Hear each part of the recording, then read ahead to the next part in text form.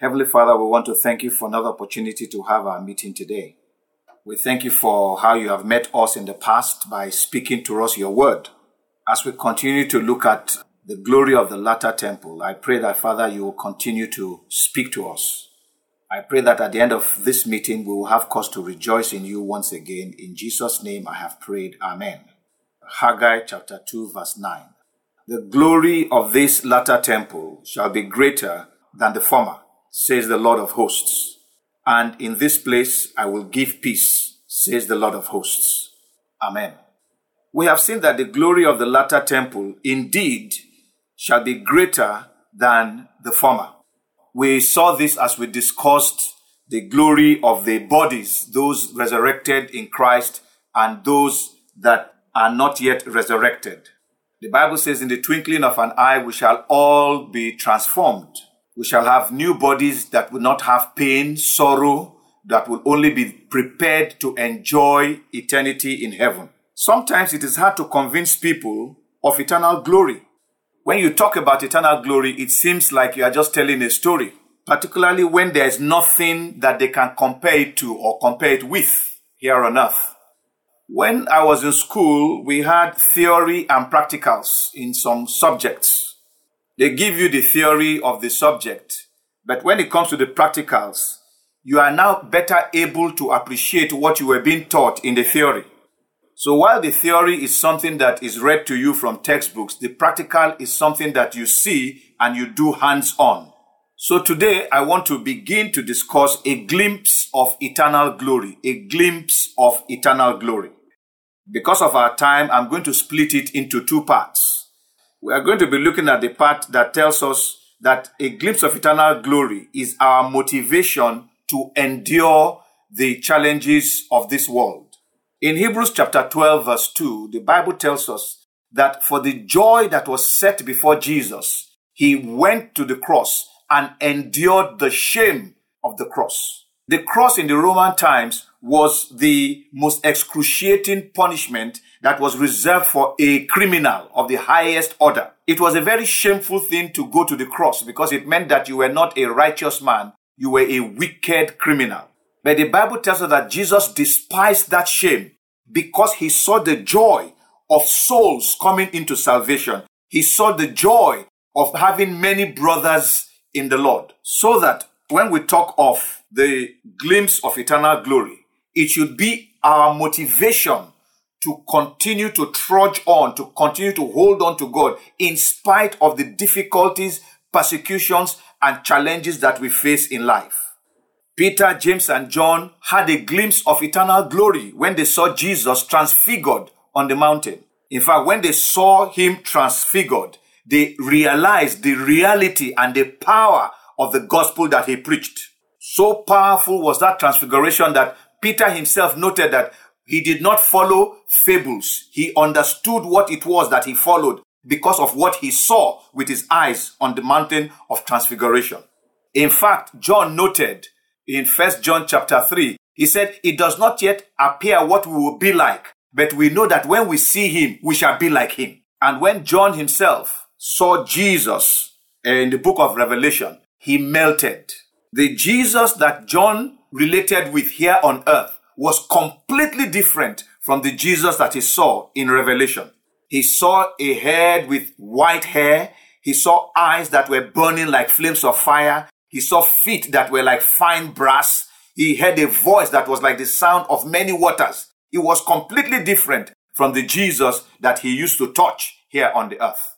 I am sure that the revelation of Jesus and the other revelations that he saw after that must have helped him to endure what he was going through on the island of Patmos.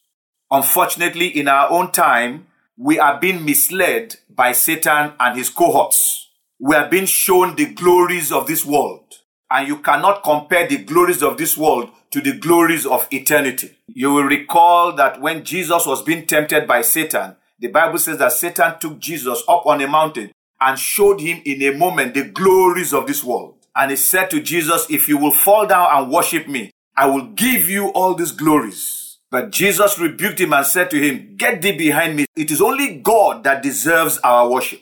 Because Jesus knew the glory that was in heaven, he could tell Satan, get behind me, I will worship God and him alone will I serve. When we are unable to have a glimpse of eternal glory, we will be moved by the glories of this world. The Bible lets us understand that the glories of this world are a fading glory.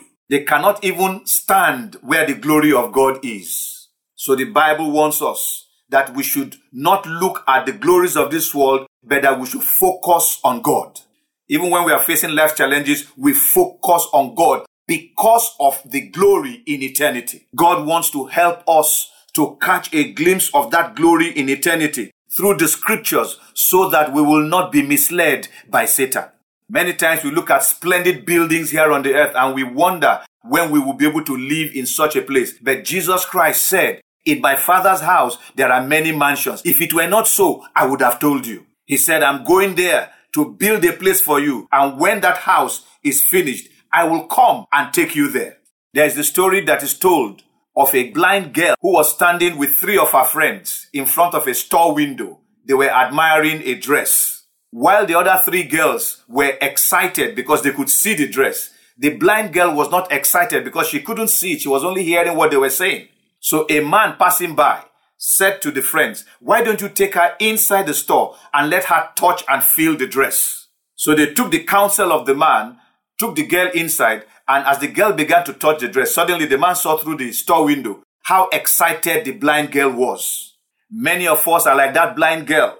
We are hearing about the glory, but we have not tasted of it. We have not experienced it. So we cannot be excited. God wants you and I to be able to experience, at least have a glimpse of the glory so that we can likewise have the joy that Jesus had, even though he had to go through the cross.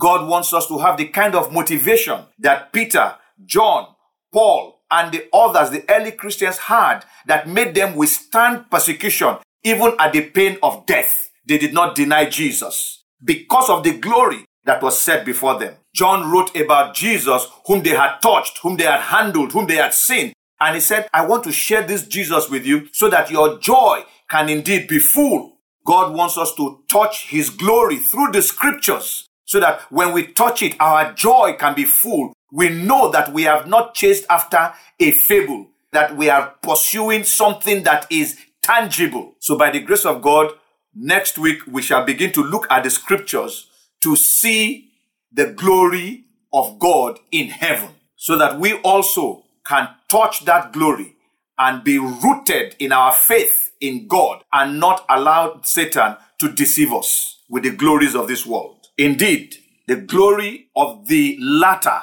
shall be greater than the glory of this world. The glories that we shall receive when we are in heaven with God, it shall be far, far greater than any glory that we know of here on the earth. This should be one of the motivations that should help us to walk as God wants us to walk in this present age. And I pray that God is going to help us to be able to touch that glory and stand firm in him here on the earth. In Jesus' name, amen. Let us pray. Heavenly Father, we want to thank you for that which you have challenged us by through your word. We thank you because, Lord, Satan will not be able to deceive us again by showing us the glories of this world. Indeed, the glories of this world are fading away and they cannot be compared with the glory of eternal glory. I pray, Almighty and everlasting God, that as we resist Satan here on earth and we look forward to holding on to you, that, Lord, you will cause us to be partakers of your glory in eternity. In Jesus' name I have prayed. Amen.